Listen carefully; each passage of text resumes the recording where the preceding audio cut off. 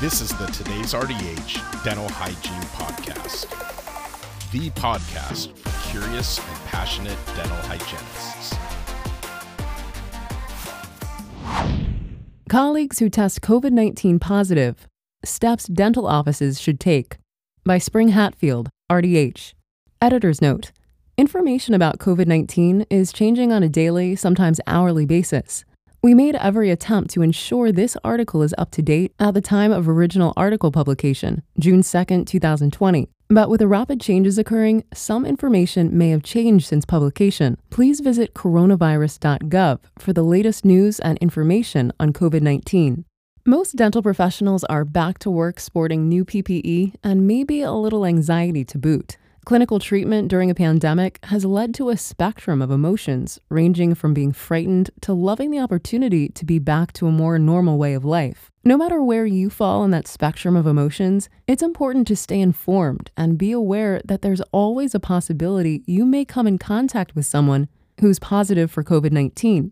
I'm not implying it will happen in the dental setting, as more social gatherings begin to occur, but the possibilities are endless as to where you may encounter COVID-19. I've seen multiple reports of dental professionals testing positive, followed by an explanation of the protocol followed by their office. Some have been impressive, while others leave me a little concerned for humanity. The guidance for possible exposure and positive cases of COVID-19 is a little unclear. No one really wants to be responsible for issuing guidance on this topic. It's quite frustrating not only for practice owners, but also for employees.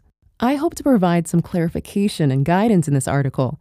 It would be quite an undertaking to go through each state health department to address the differences in the guidance for individual states, as they'll differ depending on risk level. However, I plan to provide information offered from the American Dental Association, ADA, Centers for Disease Control and Prevention, CDC, and the Occupational Safety and Health Administration, OSHA, to give some guidance while waiting for specific guidelines from your state health department.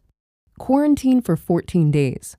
Ideally, patients infected with COVID-19 wouldn't come in for routine dental work. However, the nature of this virus complicates matters. The number of asymptomatic and pre-symptomatic individuals with COVID-19 is concerning, since these individuals would present as healthy patients upon screening. The true percentage of individuals who are asymptomatic carriers is quite difficult to determine. However, the CDC estimates that number to be 35%. Furthermore, the infectiousness of asymptomatic patients as compared to symptomatic patients is 100%. The percentage of transmission occurring prior to symptom onset is 40%. Due to these complicated parameters, dental professionals should treat every patient as if they were infectious, regardless of symptoms. To support the previous statement, I'd like to quote OSHA's work tasks associated risk level, which states, performing aerosol-generating procedures on well patients is considered high risk. It's considered very high risk to perform aerosol-generating procedures on suspected or confirmed COVID-19 positive patients. If you suspect you've been in contact with someone that's COVID-19 positive, or you begin to have symptoms, you should get tested and quarantine as soon as possible. The CDC recommends these employees be excluded from work and quarantined for 14 days, even if their baseline test results are negative. The CDC does offer another option that could apply to dental settings. The recommendation to return to work before 14 days includes serial testing. This is meant more so for asymptomatic individuals. It requires baseline testing and testing every 3 days. Employees who remain asymptomatic and have negative test results at baseline and day 3 may return to work but must continue to be tested every 3 days until there are no new cases in the workplace. The CDC encourages businesses to maintain flexible policies for sick leave during the pandemic. For businesses that don't already offer sick leave, the CDC encourages employers to consider drafting non-punitive sick leave policy during the pandemic. Seek medical treatment. Symptoms can be mild to severe and may appear as early as 2 days after exposure or as late as 14 days after exposure. Milder symptoms include loss of taste and smell, fever, cough, headache, fatigue, shortness of breath, sore throat, congestion or runny nose, diarrhea, and vomiting. This list may not include all symptoms of COVID-19. As we're learning more about this disease, more symptoms may be associated with the disease. More serious symptoms that require medical treatment include trouble breathing, persistent pain or pressure in the chest, confusion, inability to wake or stay awake, and bluish lips or face. If you begin experiencing any of these symptoms, please seek medical treatment as soon as possible. This is considered a medical emergency. It's advised to call 911 or call the medical facility where you'll be seeking care to alert them of your upcoming arrival. This step allows the facility to prepare and prevent exposure to other patients who may be in the emergency room at the time of your arrival. This guidance for medical emergency as it applies to COVID-19 is not only for staff and coworkers, it also applies in the case of a patient exhibiting these symptoms. Contact tracing. As soon as a staff member or coworker has a positive COVID-19 test, it's important to immediately begin determining who this individual may have been in contact with just prior to their diagnosis. The ADA recommends notifying the entire staff and asking the following questions. When were they last in contact with the individual diagnosed with COVID-19? What was the date of the last contact? How long was the contact? What was the approximate distance of the contact? Are they experiencing any symptoms? Get as many details as possible to better determine other staff members' risk level. As per OSHA, COVID-19 is a recordable disease, and employers are responsible for recording cases of COVID-19. The requirements for determining the need to report such cases are as follows.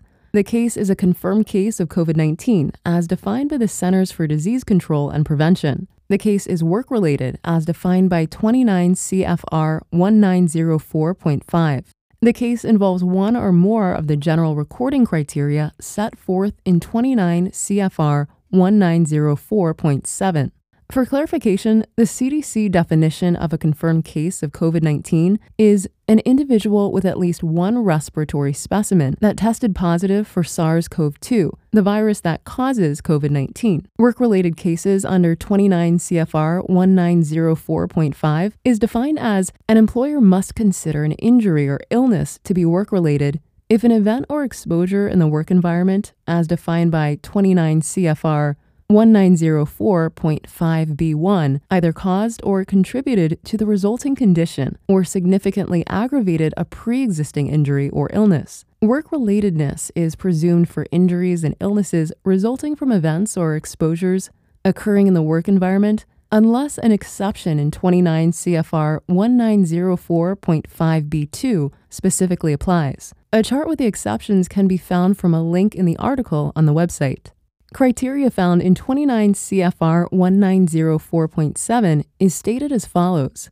An employer must consider an injury or illness to meet the general recording criteria and therefore to be recordable if it results in any of the following: death, days away from work, restricted work or transfer to another job, medical treatment beyond first aid, or loss of consciousness. An employer must also consider a case to meet the general recording criteria if it involves a significant injury or illness diagnosed by a physician or other licensed healthcare professional, even if it doesn't result in death, days away from work, restricted work or job transfer, medical treatment beyond first aid, or loss of consciousness. OSHA has a caveat to these guidelines that state, because of the difficulty with determining work-relatedness, OSHA is exercising enforcement discretion to assess employers' efforts in making work-related determinations. Additionally, employers with 10 or fewer employees and employers in certain low-hazard industries have no recording obligation. This may apply to some small private practices in dentistry. The only reporting requirement for these employers is if the illness results in a fatality or inpatient hospitalization, amputation, or the loss of an eye. This doesn't mean that practices with 10 or fewer employees are at low risk. The risk level is assumed to be lower due to fewer people in the facility. However, because of the production of aerosols, dental practices remain at a higher risk than other occupations. Further information on the evidence used to determine if a COVID-19 case is work-related can be found on the OSHA website in the link in the article on our website. The ADA also encourages employers to keep unaffected staff abreast of the situation. This includes, but is not limited to, date of testing, when the results were received, and what the results are, the progression of the symptoms, any hospitalizations or improvements of coworkers or patients who have tested positive, HIPAA laws may seem like a barrier in sharing information amongst staff. However, the U.S. Department of Health and Human Services states in regard to the sharing of protected health information, HIPAA privacy rule permits a covered entity to disclose the protected health information, PHI, of an individual who has been infected with or exposed to COVID-19 with law enforcement, paramedics, other first responders, and public health authorities. This includes notifying persons at high risk of contracting or spreading COVID-19. Additionally, the HHS, Office of Civil Rights, allows disclosure of personal health information to prevent a serious and imminent threat. This section of the guidance issued by the HHS states, healthcare providers may share patient information with anyone as necessary to prevent or lessen a serious and imminent threat to the health and safety of a person or the public, consistent with applicable law, such as state statutes, regulations, or case law, and the provider's standards of ethical conduct. Risk assessment. In the ADA's guidance for healthcare providers who've been exposed to a COVID-19 positive individual, it's recommended to do a risk assessment based on the CDC's interim U.S. guidance for risk assessment and public health management of healthcare personnel with potential exposure in a healthcare setting to patients with coronavirus disease, COVID-19. Individuals are categorized in tiers to determine highest risk and need for immediate testing. Tier 1 constitutes the highest risk and highest priority for testing. This includes coworkers who were exposed to a worker or patient who tested positive for COVID-19. The timeline begins 2 days before the worker started showing symptoms or 2 days prior to specimen collection for asymptomatic workers. Other determining factors include proximity and duration of contact with COVID-19 positive coworkers. Prolonged close contact and duration is defined by the CDC as within 6 feet for 15 minutes or more. This assessment also applies to patients who report positive tests within 2 days of being in the facility, with more specific language as it applies to patient interaction. The CDC's guidance states, any duration of exposure should be considered prolonged if the exposure occurred during performance of an aerosol-producing procedure. Tier 2 is the second highest risk and includes workers on the same shift, but in different areas of the facility. This doesn't seem to apply to dental settings in general. The guidance is more directed to a hospital setting or possibly large clinical settings. Tier 3 applies to coworkers who share a common space such as a bathroom or break room, yet may not necessarily encounter the worker who tested positive for COVID-19. Clean and disinfect environmental surfaces. Once the patient or employee has been confirmed to have COVID-19, all areas the worker or patient frequented during their time in the facility should undergo proper environmental cleaning and disinfection before the area is returned to routine use. This may include areas that may not be cleaned and disinfected routinely.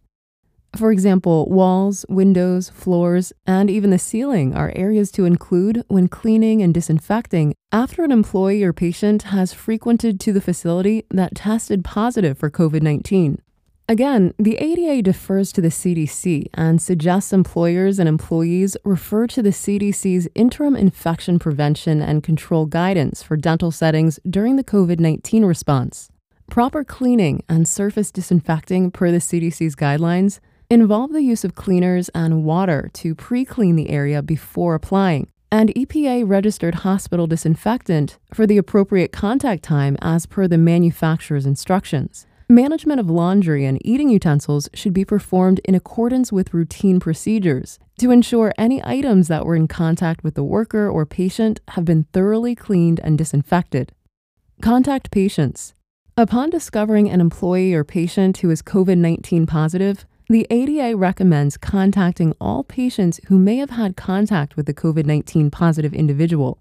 When contacting patients, record any symptoms that they may have. Recommend they quarantine for 14 days and contact their primary care physician for further guidance.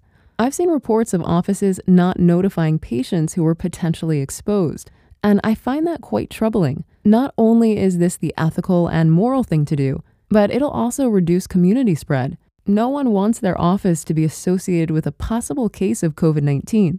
However, I personally feel like the optics will be even worse when the dental office is determined to be the vector, and patients weren't notified. There is a level of trust and transparency we should provide to our patients, especially during a pandemic of this magnitude. Follow CDC and local health department recommendations. Finally, the ADA recommends all dental providers follow the recommendations of the CDC and their local health department. Each state will have its own guidance dependent on the level of community spread. Additionally, I'd recommend having a written protocol posted for all staff members to see. This will help the entire team be on the same page. Knowing there's a protocol in place for possible exposure to employees and patients can significantly reduce anxiety and stress related to returning to clinical practice during the pandemic. Our patients trust us, and I hope there's a mutual trust amongst coworkers. Keeping an open line of communication with a clear protocol will further strengthen that trust. I believe patients and employees alike will feel more secure knowing there's a protocol in place in the unfortunate event that someone's exposed to COVID-19 at the dental office. Thank you for listening to the Today's RDH Dental Hygiene Podcast. Subscribe on Apple Podcasts, Google Podcasts, Spotify, Stitcher, or wherever you listen to your favorite podcasts.